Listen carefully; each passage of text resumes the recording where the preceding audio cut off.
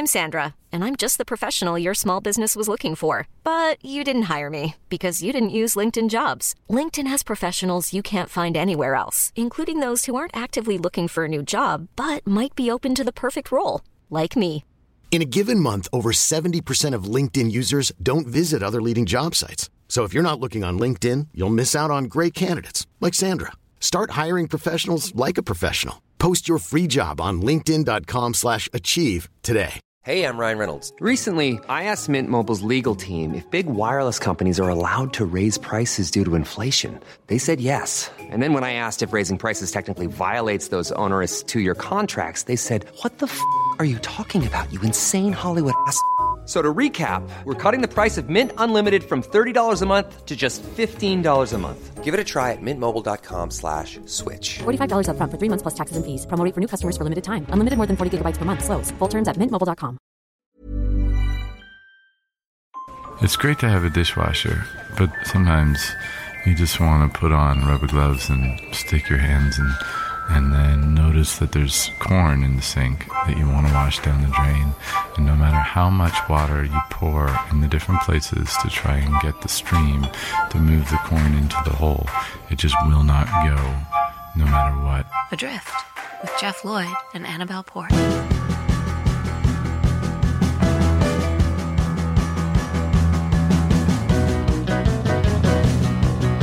Hello. Hi. I was a little worried because you were due to get here for 10:30 this morning. Yeah. And then you texted me and said you wouldn't be here till 11. Yeah. And I was quite relieved, to be honest. Yeah. Because I had a few bits and pieces that I had to do. And then it was closer to 20 past 11 that you turned up. I know, terrible. And I thought you might be dead. Did you really? Yes. Oh, tell me what was going through your head. Did you get to the funeral speech? Well, no, so here's my thought process. Yeah. So I knew you'd be driving here. Yeah. I know you're not the most confident of drivers. No. It's raining. Yes, and windy. Yeah. And you're running late. Yeah. So I thought you might be a bit agitated and then make some terrible decision whilst driving and end up in a road fatality. Oh. And then I was thinking, oh my God, if Annabelle died, who would look after her baby while Tom's playing football?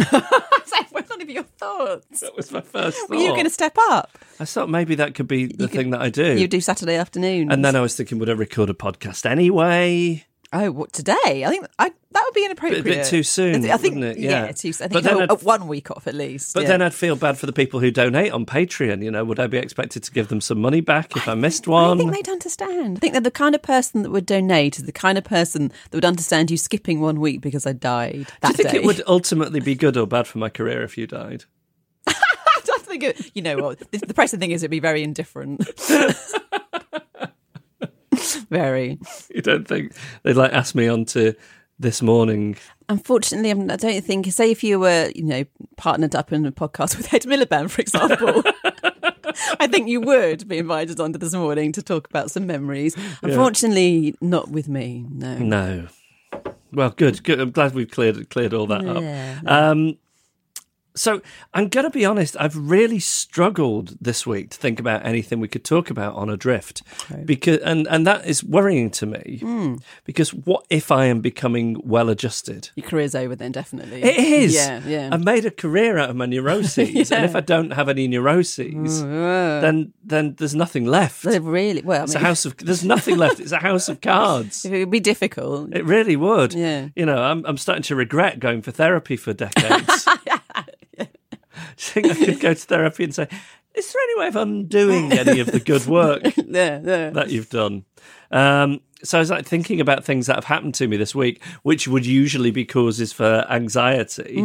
And I'm really struggling. So I mentioned a while ago that the young woman who's cut my hair for years has moved to Ibiza. Oh, yeah. So I had to go to a new hairdresser this week. Oh, right, yeah. And I thought, oh, good, there'll be some awkward social interaction in this. Yeah. But actually, it was brilliant because he didn't speak very much English.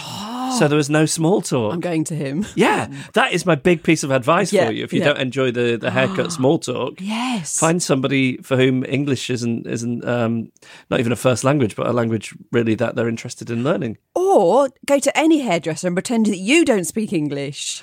I think about this, though. I think, what if, and there's like, I don't know, a couple of 100 to 1 chance of doing it, you pick a language, your native language, that also the hairdresser spoke. Oh, that'd be so awful. Yeah. Okay, so yeah. You've got to watch that. I mean, you could pretend to be a mute. Yes.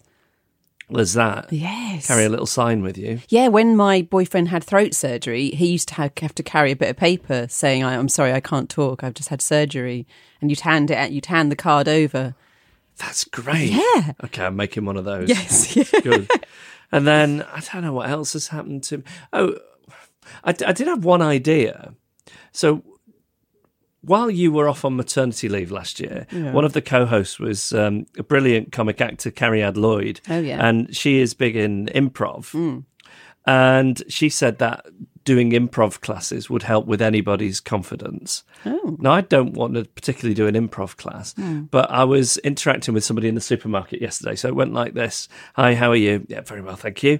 And he's ringing up the groceries and he says, how's your day been? I say, oh, fine, thank you. How about yours? He says, fine, thank you. And say, oh, and what time do you knock off? He says, oh, not till 10 o'clock. At which point I think I should have like a bit of repartee ready to go. Yeah. But I just freeze in that situation. I don't have anything. So all I can say is, oh, that's late to be eating your dinner or something. That's fine. But what about very specific improv classes for everyday interactions?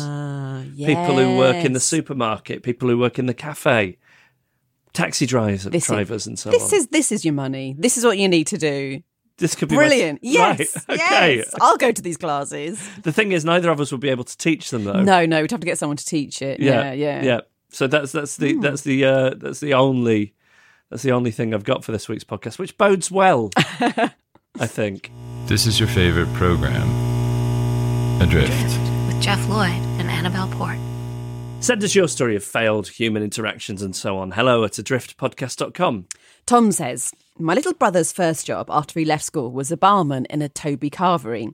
He was extremely enthusiastic and hardworking, and as a result was taken under the manager's wing and promoted to head barman, team leader and assistant manager after only a few months. His progress was so dizzyingly fast, his manager had agreed to temporarily overlook the fact that he didn't have a car or driving licence, a requirement for all assistant managers, but he agreed that this would be achieved as quickly as possible. Before any of this could sink in, his manager went off sick, leaving him in charge of the entire restaurant.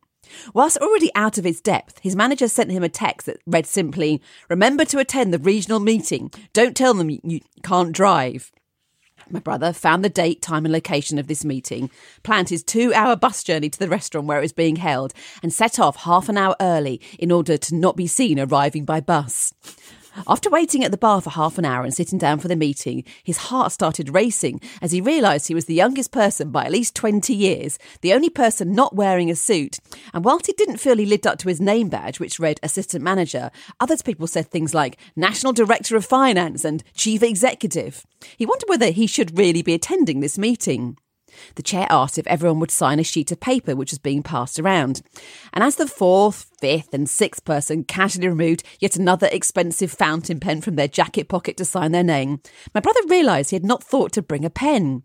He hoped in vain that someone might ask the person next to them to borrow their pen and thus signal that this was socially acceptable. As the paper silently made its way around the 15 or 20 more people to my brother, he realised his already fragile managerial image wouldn't stand up to being the only person to break the silence with the words, I haven't got a pen. Thinking quickly, he took the clipboard, pulled it very close to his face as if he was scrutinising something extremely carefully, and whilst doing his best to obscure his hands with the clipboard, reached into his inside jacket pocket, removed an imaginary pen, and mimed the action of writing a signature before returning the thin air to his jacket pocket. He realised he had no plan whatsoever for what he would do if the person next to him said, why haven't you signed your name? Or worse, sorry, could I borrow your pen? But luckily, it went unnoticed. At some point during the meeting, the topic turned to some member of staff in another district who was due to be promoted to assistant manager, but hadn't yet passed his driving test, and whether this rule could be bypassed in special circumstances. The resounding opinion of the group was no. Being able to drive is absolutely vital to being any sort of manager, and he would would have to be overlooked. The meeting ended and my brother set about scanning the surroundings for a way to leave the restaurant without revealing he'd come on the bus. One of the very professional managers called to him, "Are you going to stop and have a pint with us before you go?" My brother responded convincingly with a sigh, "Sorry, driving." In retrospect, he could think of at least 100 answers that would have made life much easier.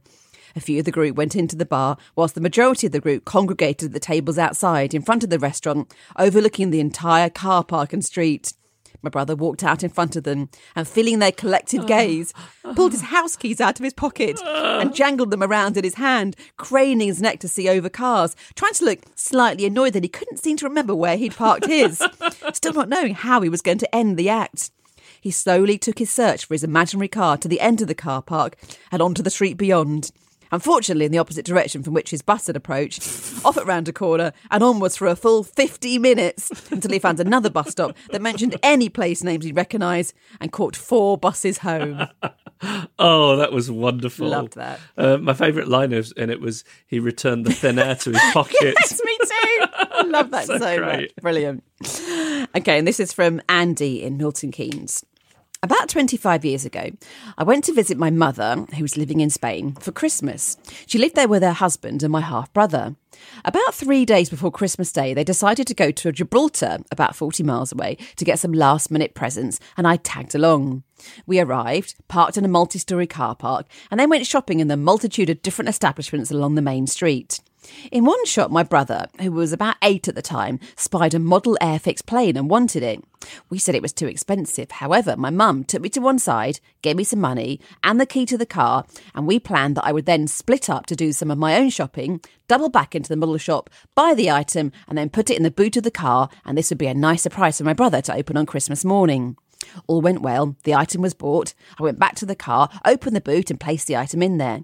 However, I left the key in the lock, and when I brought the boot lid down, the key snapped in the lock, and I was left with half a key in my hand and the rest inside the lock. What could I do? This was in the day before mobile phones, so I couldn't contact anyone and tell them of my predicament. The broken half was just inside the lock and out of reach for my fat fingers. As I'd opened the boot, which was separate from the rest of the car, I couldn't even get in the car either. The broken half was tantalisingly out of reach. I then had a brainwave of trying to suck the broken key out of the lock, or at least dislodge it to get a better grip. So this is what I did. I got on my knees and covered the lock with my mouth and started my imitation of a Henry Hoover. The worst thing then happened. When I'd been going for some 5 minutes, the car park had cars in it, but thankfully no people. Suddenly, I heard a young girl's voice saying, "Daddy, what is that man doing?" I looked around and saw a young couple with a girl of about 5 years old walking past. The girl was staring at me, but her parents didn't make eye contact, but pulled her along as fast as possible. I tried to explain, but decided to give up as they were through the door and down the stairs before I had a chance to speak to them.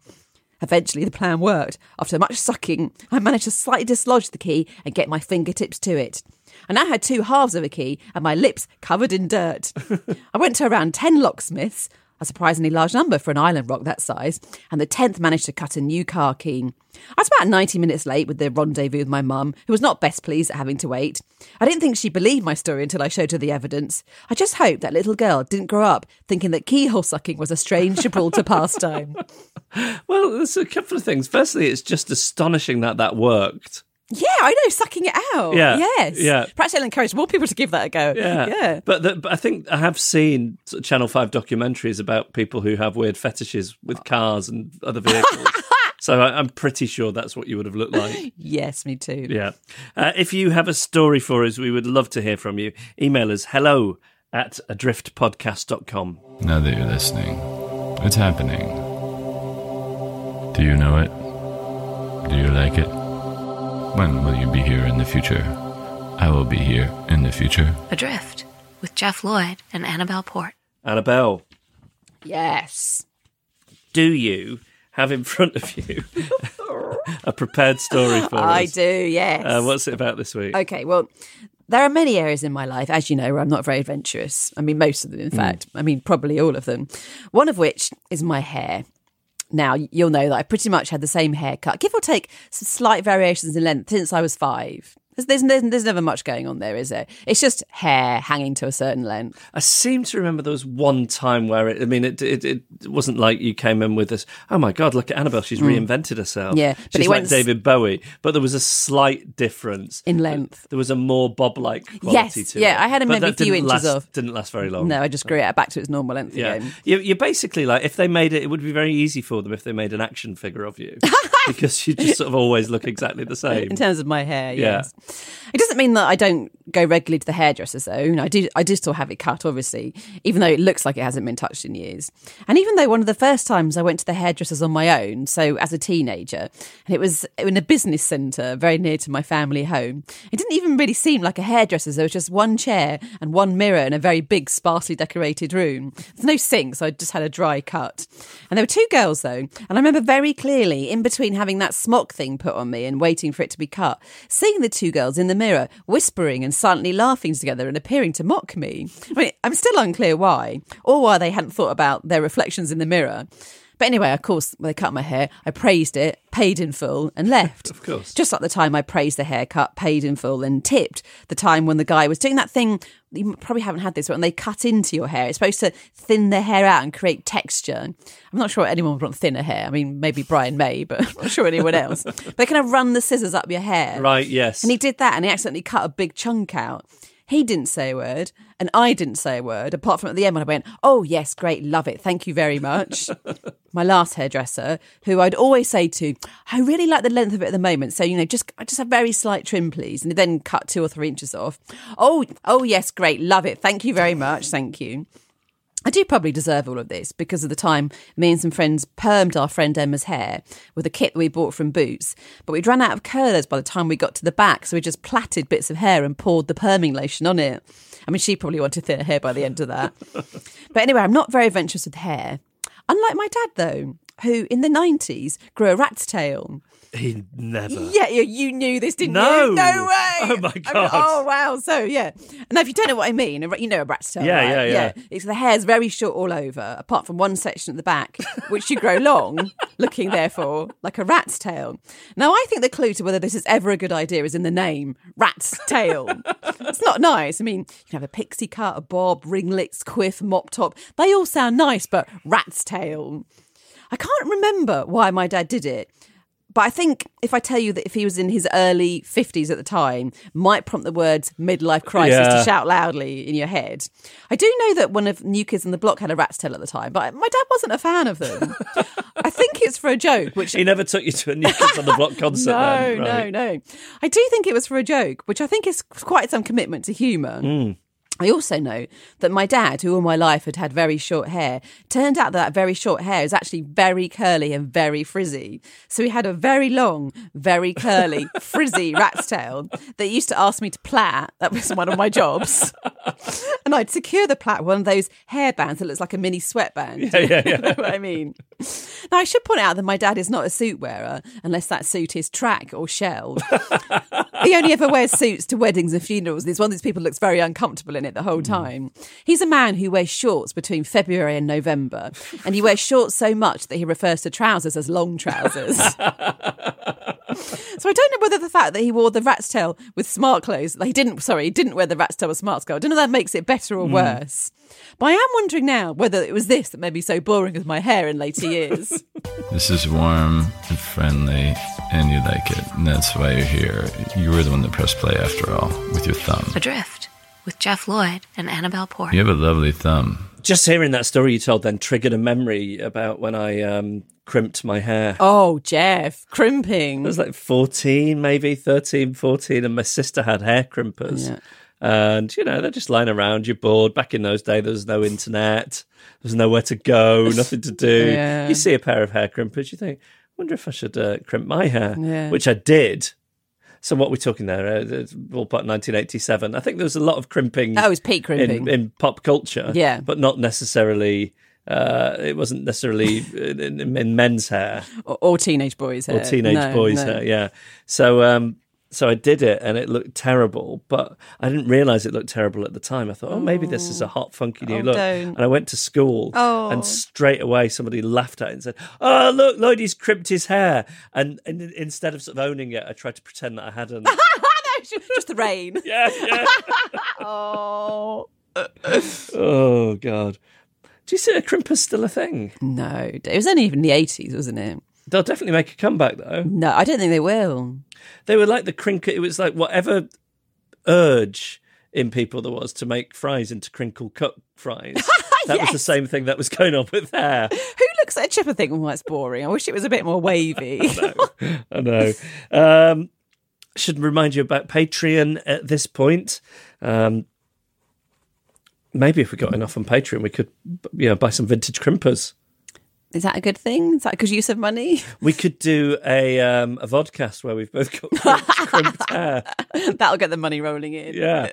If you don't already support us on Patreon, then we'd love it if you did. If you listen to the podcast every week and you can spare just the equivalent of a pound or a couple of pounds a month or more, if you're flush. Yeah. Then go to patreon.com/adrift. If you do already support us, thank you very much. It's very gratefully received. So that's Patreon. And how's it going with the book? Yes. I mean, it was the first week was very exciting because people are starting to buy it, and I'm refreshing that Amazon page very religiously and seeing it creep up and down. I'd say things are slowed down a bit now. So I would say if you don't have my book, Annabelle versus the Internet, now is a really good time to buy it because the rush is off. So you can get to the book, get through the doors of the bookshop. The queues aren't too long. Now is a really good time to buy it online, or maybe. Although I have to say, I went to Waterstones in Southend yesterday because I wanted to go and look at it and have my picture taken with it. Didn't have it. No. Yeah, but I have to say that I don't know what this is about Southend, but their humour section was at the very bottom of the indoor games bit, and it was one very, very narrow shelf. There was about 20 books there. I don't think they're very committed to their humour books. Right. Yeah. Oh, that's such a shame. Yeah, it was really sad. You could have ordered it. I could like have J.R. Hartley. I would have had to give my name. Looking for a book called, it's by Annabelle Port, and it's called Annabelle. And the name, please. Yeah, I think my mum's going to go in there and do that. Have you seen it in our shop? No, because that's the only time I've been to a bookshop. I see. I know. Well, if I see it in a bookshop, I'll move it to the front. Please, and the window. The window. Maybe I'll sign it. Yeah. No, you don't need to sign it. Why? Vandalism. No, move it to the window. The Beatles would all do each other's signatures. Yeah. Oh, you mean sign it with my name? I thought you meant with your name. No, your name. Oh, yeah. Oh, yeah, do that. Yeah. If anything, that makes it a more special one, doesn't it? It's to some people. No, that's not how I mean it. I mean it's more rare because it's got a forged signature instead of a real one. Oh, in it. yeah. Okay. So people have been going looking now for this really rare book. Exactly, yeah. But how will they know? Because I'm a good forgerist. Is that the right word? Forger. That sounds like somebody who's working with smelting iron. Yeah, it does, yeah. Yeah, anyway. So Annabelle's book is out now, Annabelle versus the Internet. How many weeks will we bang on about it before we move on? I don't know. Another 2 after this? Oh, I was going to say 52. Okay, we'll do it for 1 year. One year. One calendar year. Thanks. There are some things that move down the stream. Some of them are called Jeff Lloyd and Annabelle Port. It's coming past you, and on the sale is written GLAP, which stands for GLAP. Jeff Lloyd and Annabelle Port. The organization. Adrift. So Sarah's dad's visiting at the moment. He's come solo. Lynn Barron isn't with him. Sarah has decided that rather than have both her parents under the same roof at the same time, she would like to meter out her shower all her affection on one parent at a time instead of having to split it between the two. How nice. It's nothing about the pressure cooker environment of having everybody under the same roof. Not that at all. It's entirely about the affection. So anyway, she decides yesterday she wants to make a nice dinner for her dad. Okay.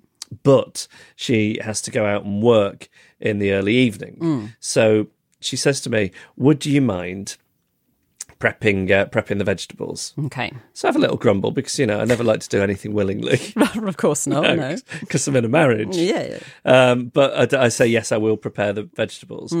It then becomes, as I get into this task and talk to her more, that it's less about preparing the vegetables and more about making this entire meal. Right, okay. Yeah. Which is a hearty soup. Okay. Oh, okay. As a meal. Yeah. Which as you know, I don't consider a soup to be a substantial meal, but this is what my wife has chosen. Okay. So I end up making this thing, and then she swans in at 8:00 to sit down and eat this dinner with her dad. Yeah. And I noticed she's not particularly, what she's not is wolfing it down. Okay. This isn't a woman who's like been out working and she's got back and she's starving and she's into the soup. She's sort of like, you can't really push soup around the plate because of the nature of soup. But she's playing with her food a bit. When we come to finish, she's only had, a certain amount of it. It's not all gone. It turns out that she went out for she got hungry and she went out for a little dinner. No. Yes. So she made you Chinese. cook the dinner, Yeah. went out for dinner herself, Yes. No. And then she didn't force it down out of politeness. Yes, exactly. And I'll tell you something about your wife, and she's one of my favourite people. She doesn't eat things out of politeness. No, she doesn't. She doesn't. No. She does. I brought things around before, and I brought around some turgid things. You'll eat it out of politeness, but she won't. Let's just say absolutely not. She just won't eat it. And I have to say, I really respect that. But do you respect the fact that somebody's asked me to make dinner and then in between gone out and had dinner on their own and unable to finish the very meal that she asked me to cook? I'm struggling. Who's in the right? Who's in the wrong? We find out in this week's The Incident.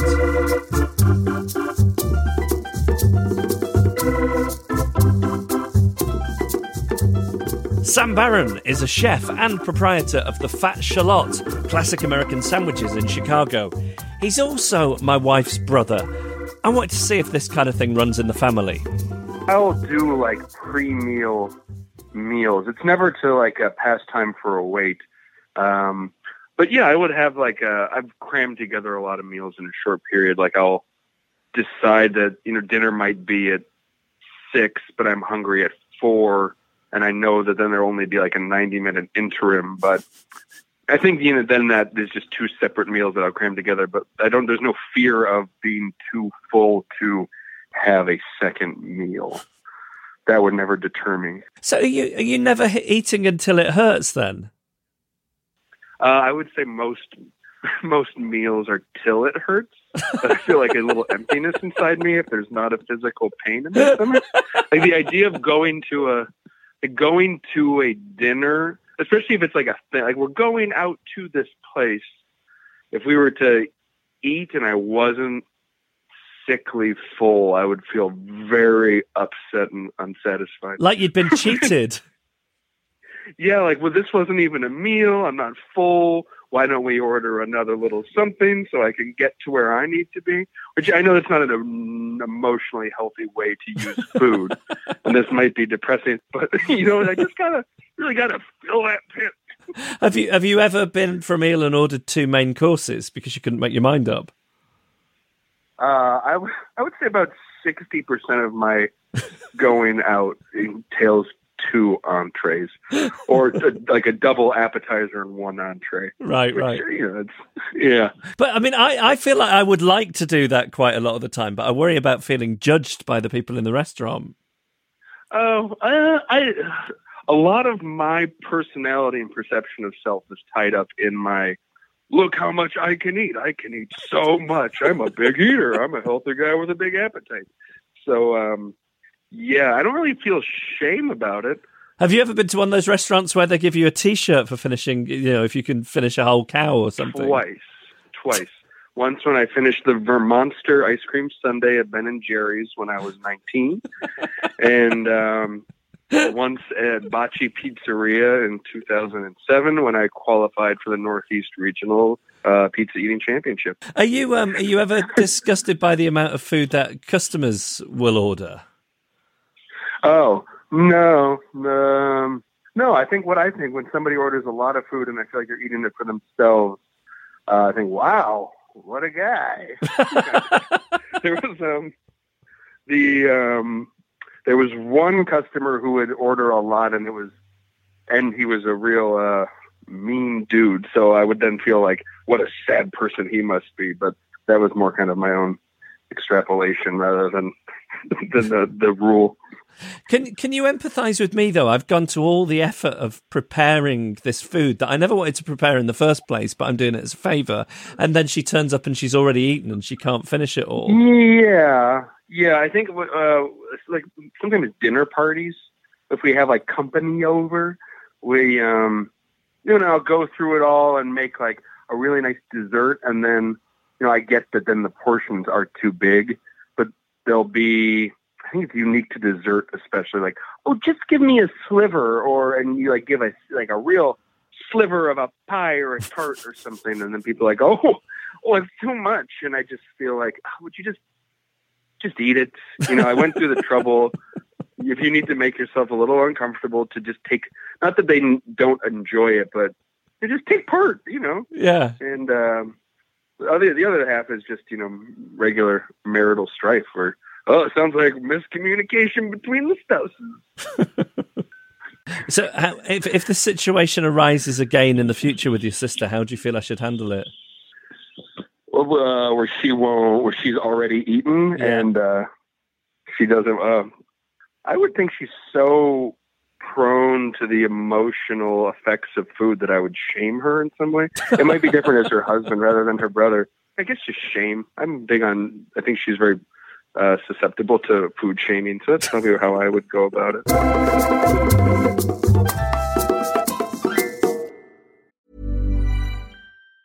Hey, it's Ryan Reynolds, and I'm here with Keith, co-star of my upcoming film, If, only in theaters May 17th. Do you want to tell people the big news? All right, I'll do it. Sign up now and you'll get unlimited for $15 a month and 6 months of Paramount Plus Essential Plan on us. MintMobile.com/switch. Upfront payment of $45 equivalent to $15 per month. Unlimited over 40 gigabytes per month. Face lower speeds. Videos at 480p. Active Mint customers by 531.24 get 6 months of Paramount Plus Essential Plan. Auto renews after 6 months. Offer ends May 31st, 2024. Separate Paramount Plus registration required. Terms and conditions apply if rated PG. Jeff Lloyd and Annabelle Port in a show called Adrift. Oh, just a little something I wanted to mention is the day we're recording this, which is the 30th of April, is a bit of an anniversary. It's 25 years since the launch of the original UK Virgin Radio, which is where you and I met, Annabelle. Yes, of course, yes. You came in, this timid little thing on work experience, and I moulded you in my image. You were like Lord Sugar and I was the apprentice. Exactly. You were like Katie Hopkins. Yeah, thanks. Anyway, I mean, I just wanted to mention it because it was like this huge portion of my life. It was why I moved to London. And even though, my alcoholism got out of control in my early days at Virgin Radio and I ended up crashing and having to become sober, I still do look back on those days very fondly.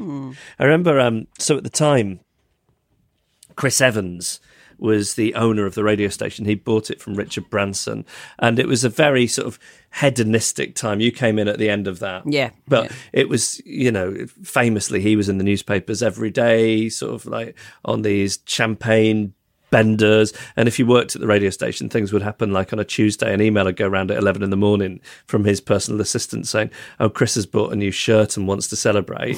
And then sort of the whole company decamped to the pub next door. Oh, wow. His credit card was behind the bar, and then that was it. No work would get done. Like an actual company, an actual multi-million-pound company would just stop working for a day. It's amazing. Because the owner had bought a shirt and wanted to celebrate. Yeah. It was something else. And I was trying to think about like any specific memories. Like one of my earliest, so I think if not the day, but the second day I was in London, I'd not even been on the radio yet at Virgin, but we'd come down, we'd sign the contracts, we'd have our photos taken, and then Chris Evans took us out and we went to this it's the sort of place that I would run a mile from these days. It was a bar called the Titanic Bar. Do you remember it? No, I don't. No. Oh, it's like, it was the place where celebrities were pictured falling out of in 1999. Right. It was one of those places. Anyway, I went in there on my first night out in London, and it was like this huge bar modelled on the ballroom of the Titanic, and there was like a massive mirror ball. It was that celebrity chef Marco Pierre White who owned it. So it was like a big sort of party bar, but there was a restaurant around the outside, like a balcony with tables on it. And the first night I went out in London, I saw having dinner together, George Cole, who played Arthur in Minder, and Dennis Waterman, who played Terry in Minder. No. Can you imagine moving down to London and that's the first thing you see? That's amazing. I thought that's what my life's... I remember ringing my mum from a phone box and saying, Mum, you'll never guess what. And then another memory from my early days at Virgin was my first opportunity, and I'm lucky enough to have had many over the years subsequently, but first opportunity to meet Paul McCartney came in that first year. He released an album called Run Devil Run, which was all rock and roll cover versions. It was basically, it's not long after Linda had died, and he was going back to this music he'd loved as a kid, as almost as a form of catharsis or something. That was the sort of idea of the album. And he had, we got invited to an album launch, and he was going to be there, and it was just around the corner from the radio station. But the thing was, it was while we were on the air. Right. It clashed. Right. So I didn't want to ask for permission from the bosses because they're just going to say no. So what we did is we recorded a bunch of links, me and Pete, who I used to do the show with, just saying, hey, this is Pete and Jeff, it's Virgin Radio, blah, blah, blah, about an hour's worth. And then we bunged somebody a few quid to sit there playing them out. Right. And we went to this club around the corner. And for some reason...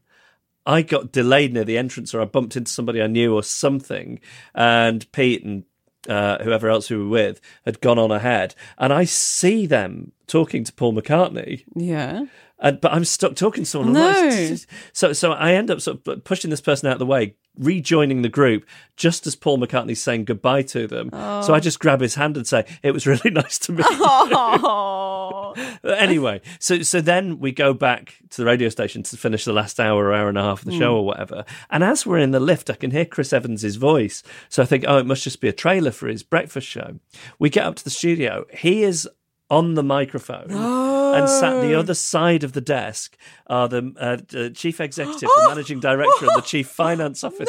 And they're doing a call-in about whether they should sack me and Pete for going out to this party. Yeah. So they'd gone into the building, seen you weren't there. Because it would quite often happen that they'd be out drinking all day and then just sort of pile into the studio during our show. So that was the kind of place it was. Wow. So if you were one of the people who phoned in and said, don't sack them, thank you. And happy birthday, Virgin Radio, 25 years old today. Jeff Lloyd and Annabelle Port. Germans. Drift. All right, time for Quandary Corner here in Rule School, at the Problematic, at the GLAP Clinic. Any more? I think that's all, yeah. Okay. Yeah. So who's the first one from? If you haven't heard this, this is where we get people to tell us about a situation, a social situation that they've found themselves in, and we will say what the rules of behaviour are. Sorry, I'm getting a little bit of a acid indigestion. Oh there. dear, sorry. What if it's me who dies? Well, I mean, I think we know what happened to this podcast then. I don't have to put it together.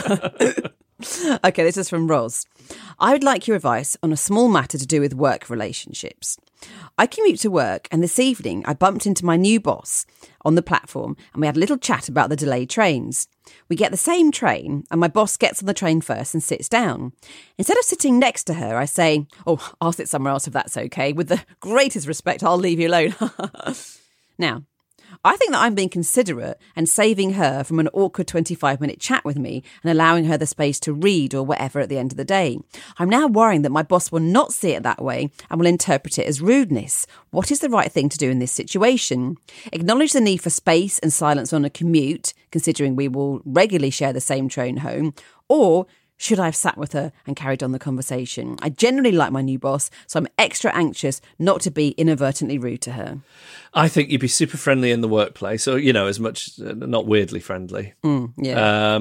But I think you've handled it quite well. I think everyone was like, I wish everyone was like you. I think it's the perfect thing to say. Yeah. Acknowledge the fact that you don't want to have to carry on this small talk for the next half an hour. Yeah. I'll leave you in peace. Yeah. I mean, that's brilliant. I think, you're far more, I would say, you're a far more functional person than either Annabelle or myself. Yeah. I think it takes some confidence to say that. Yeah, I think rather so. Just suffer inside. Like, we're Who not is even this confident person listening to this podcast? No, but the thing is, their nerves come from worrying now that the boss doesn't agree. But you're the better person, Roz. You have to remember that. So if that boss didn't agree, then they're not as good as you. Get another job. Yeah, get another job. Yeah, with people who understand. Yeah, I think it's fine. I think you've done... I have nothing to add, I'm sorry, but I think you've handled that situation so expertly. I wish that was a law.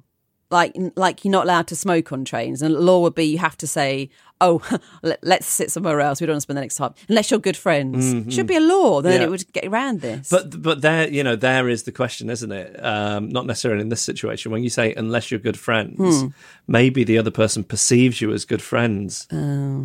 Yeah, that's difficult. And then you're breaking the heart a little bit. Oh, I feel sad now. But I'm sure the boss doesn't know us. Don't worry about that. Okay, let's go on to Nico's. How do you deal with someone who gets your name wrong on social media, a place where the correct spelling of your name is likely to be? My nickname is Nico. Now, it's spelt Niko. And apparently, he says, this is an unusual spelling of my nickname, as people are more used to Nico. Yes. Say, my parents got it from a Steven Seagal movie, which I've never seen. Every time my birthday rolls by and my name shows up on Facebook, people greet me, happy birthday, Nico, with a C. And I get peeved because my name is right there. Like it's there in front of them and they could have checked. I give them begrudging, more perfunctory replies in protest. This happens every year. Every time, actually, outside of my birthday even. Mind you, people also get the spelling of my proper name, Henrik, wrong from childhood. I've learned to live with it, albeit just as begrudgingly. So I think the only real thing to do is be passive aggressive and write like thanks and then comma and then write Nico in capital letters. Right. Yeah. My phone has started auto-correcting my name to my name in capital letters, which looks very weird. It does that on my phone as well. It's so annoying. Because it looks like you're shouting. Jeff. Yeah, you're sort of self-obsessed in a way. Yeah. Oh, yeah, when it's you, it's even worse. Yeah. I'm baffled by people who do that. Yeah, I understand people spelling names wrong. My name, Jeff, is one that gets spelled wrong all the time. We're two people who there are alternative spellings to our name, so we both suffer from this. Yeah, and Jeff is confusing, especially if English isn't your first language, like with a G. Geoff. Yeah, Geoff is what it looks like. Oh, right, yeah, Geoff. Yeah, it's very confusing. But it's baffling to me when it's on social media or when it's right there in front of you. I know. Do you think they're being hostile by doing it? Yes. They're like, stop spelling your name in such a stupid way. Yes. Here's how you should spell it. Unfriend them. Yeah, okay. All of them. No. Here's what you do. Here's the passive-aggressive thing to do. Yeah. Yes, you write your own name in capital letters, but when you're thanking them, you misspell their name. Yeah, there you go. There's the answer. Okay. Great. If you have anything you would like us to sort out for you, you need to know what the rule is, then you can email us hello@adriftpodcast.com. How do you misspell your name if it was something like Sam, just out of interest? If someone's name is Sam and listening. Double M? Oh, there we go. Or double S? Yeah, there's always a way. You're right. Yeah. Okay.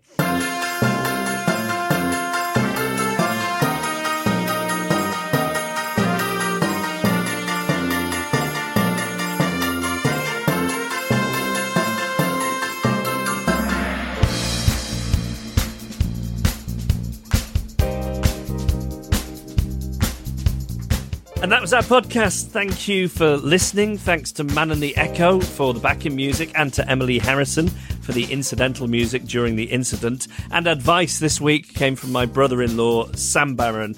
And if you're ever in Chicago, I know it may have been mentioned on this podcast from time to time, but you really must go and have a sandwich at the Fat Shallot. Vince Lynch and Simon Wilcox are our announcers and made our idents. Patrick Gunning and Iwana Babu provided technical support. Kim Rainey made our artwork and Carla Gowlett took the photos. Support our podcast on Patreon. There are all manner of rewards for you. Go to patreon.com/adrift. And if you can't quite stretch to that, then why not leave us a review on iTunes? Comes in very handy. Send your story of social ineptitudes to share with me and Annabelle and your fellow drifters. hello@adriftpodcast.com, and that is the same email address for problematic at the GLAP Clinic in Quandary Corner at the Rules School. I need to start writing these down. Finally, thanks to Annabelle's dad, Robin Port, for growing a rat's tail back in the 90s and keeping us so amused in the present day.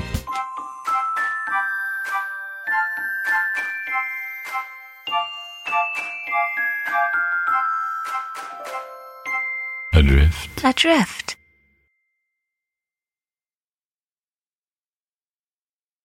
This comes from Jennifer from Lincolnshire, who says, I've been employed for what feels like forever, and in the midst of the travesty and social embarrassment that is job applications and interviews, I found your podcast. Oh. I know how you get so much of a thrill from having a new listener, so please thrill yourselves silly. I'm thrilled silly. Yeah, thank you for finding us. There have been many moments in the past few months where a toxic potion of boredom, self-loathing and bouts of crazed behaviour have overwhelmed me, but listening to you both has always brought me round. That's lovely to hear. Yeah, very lovely. How could we monetise that? Maybe we could be the people that the police hire with a megaphone to stop people from jumping off tall buildings. I'm not sure we'd be great at that. Well, we wouldn't, we wouldn't talk directly to them. We'd just talk to each other through megaphones. Okay, yeah. And then they'd probably hear it and think, oh, God, other people live like that. I'm fine, actually. Tomorrow, I am finally starting a new job, so I wish to have a publication in honour of the occasion, but also say thank you for pulling me through. I promised myself a list of fun things to buy when I receive my first paycheck, including a bird feeder, some new pyjamas and a tablecloth, but also to support you guys on Patreon. Appreciation for the times you've supported me. Aww, thank you, that's so kind of you. Lovely. And what will you get on your new pyjamas? Oh, the tablecloth. I mean, this is exciting to me. And the bird feeder. Wow. Yeah. What will you put on the bird feeder? Yeah, peanuts. Bread? Bread. I think bread's frowned upon these days. Yeah, a bit carb high, isn't it? Yeah. I look forward to every episode, which from now on I will be listening to whilst commuting with every other lucky sod with a job. For anyone else out there on the hunt, keep going. All the best. Jennifer from Lincolnshire. Well, here's the thing. Hopefully you'll get some commuting stories for us, awkward interactions with new colleagues. Oh, yeah, sure, yeah. I mean, my big piece of advice is conceal your real personality for the first 3 to 6 months. Don't go in there on the first day and let it all out. No. No one wants that. No, meter it out slowly. Yeah. Congratulations, Jennifer. And thank you for such a lovely email. The other one comes from Miranda. Miranda Postance. Postance, pronounced as in cost, rhymes with post. Post, not post as in postman. We all clear. To Jeff and Annabelle. Was I not supposed to read that bit out? No, it was for you, but okay. To Jeff and Annabelle. Hello. Please, would you podicate this episode to my husband Neil, nearish to the 28th of April, as it's his birthday. No pressure, because I know I'm late in sending this to you. We've been married for 5 years, and this year is especially important to us, as we are also expecting the arrival of our first baby in September. It's both exciting and terrifying being prospective parents. But listening to your stories of young Eugene and Rudy are a comfort that even successful, in inverted commas, podcasters clearly are winging it when it comes to children and life in general, for that matter. It's true. I mean, for all the preparing that you do for it and reading and worrying and things, you just make it up as you go along and it's fine, really. You just somehow manage to keep them alive. Yeah. I think. We've listened to you since the days that we used to work in offices so close to each other that we would carpool, a.k.a. I'd make him chauffeur me, and we'd often listen to your Home Time show together. Nowadays, we both listen to Adrift and Jeff's other podcast, Reasons to be Cheerful. And I have to say that although I do enjoy both, I do prefer Adrift. So there, Ed. Yeah, I didn't cross that out. Annabelle wins. No, he doesn't listen to Adrift, but he has somebody listen to it. What, to see if there's any mentions of his name? Yeah. No. Imagine having someone whose job it is to listen to podcasts for you. Is that really what it is? No. So here's the thing. I think Alex, who works for him, Alex Feist-Bryce, listens to Adrift. Anyway. But I think he's a bit of a grass. And if Ed's name comes up in any context, it's fed back to him. Oh, wow. I've mentioned him twice today. Have you? When was the other time? I said something about it. Something about Ed dying. Sorry, Ed. Not that I want you to die. It's just an example. Yeah. Where are we up to here? In fact, I enjoyed Adrift so much that when it was my birthday in March, for my birthday present, I asked Neil to pay for me to become a Patreon so that Annabelle would bestow a title on me, which I notice she has yet to do, hint, hint. Oh. I'm guessing you've been busy with book stuff. I'm slightly behind again, yeah. I think I got up to March, so I'm a couple of months out again. Sorry. I, of course, also wanted to access access to the bonus material that Patreons are privy to now that you have actually got around to producing some. As if I wasn't spending enough of my hard-earned money on you, I've also just bought an electronic copy of Annabelle's new book, Annabelle versus the Internet. Thank you. And I'm looking forward to reading it at some point when I stop procrastinating, stroke getting sucked into social media holes, etc. And whilst I'm here, I also just wanted to say thanks for the laughs, and I hope my few dollars a month and book purchases will keep you both in biscuits and tea until you give up these ridiculous dreams of making it on your own and return to normal jobs in normal society like normal human beings. Keep up the mediocre work. I'll stop rambling now and say happy birthday to my darling Neil. Thanks for being a wonderful husband despite my current mood swings and unreasonable demands. I can't wait to continue sharing my life with you with all the ups and downs and rounds that entails. Lots of love from Miranda Postance. And did you want to bestow a title on the spot, or do you want to give this some more thought? Quartermaster? Quartermaster Miranda Postance. Okay, I'll make a note of that. So there we go. That's the latest edition of the podcast, and I really enjoyed both those publications in different ways. Thank you so much for all the support, both of you. It's immensely appreciated. Yes, and sorry that Miranda didn't have things together enough to get the publication in time for your actual birthday, Neil. But I think you can make it. You know, she's got a lot on her plate at the moment. Did she say how pregnant she is? I've forgotten.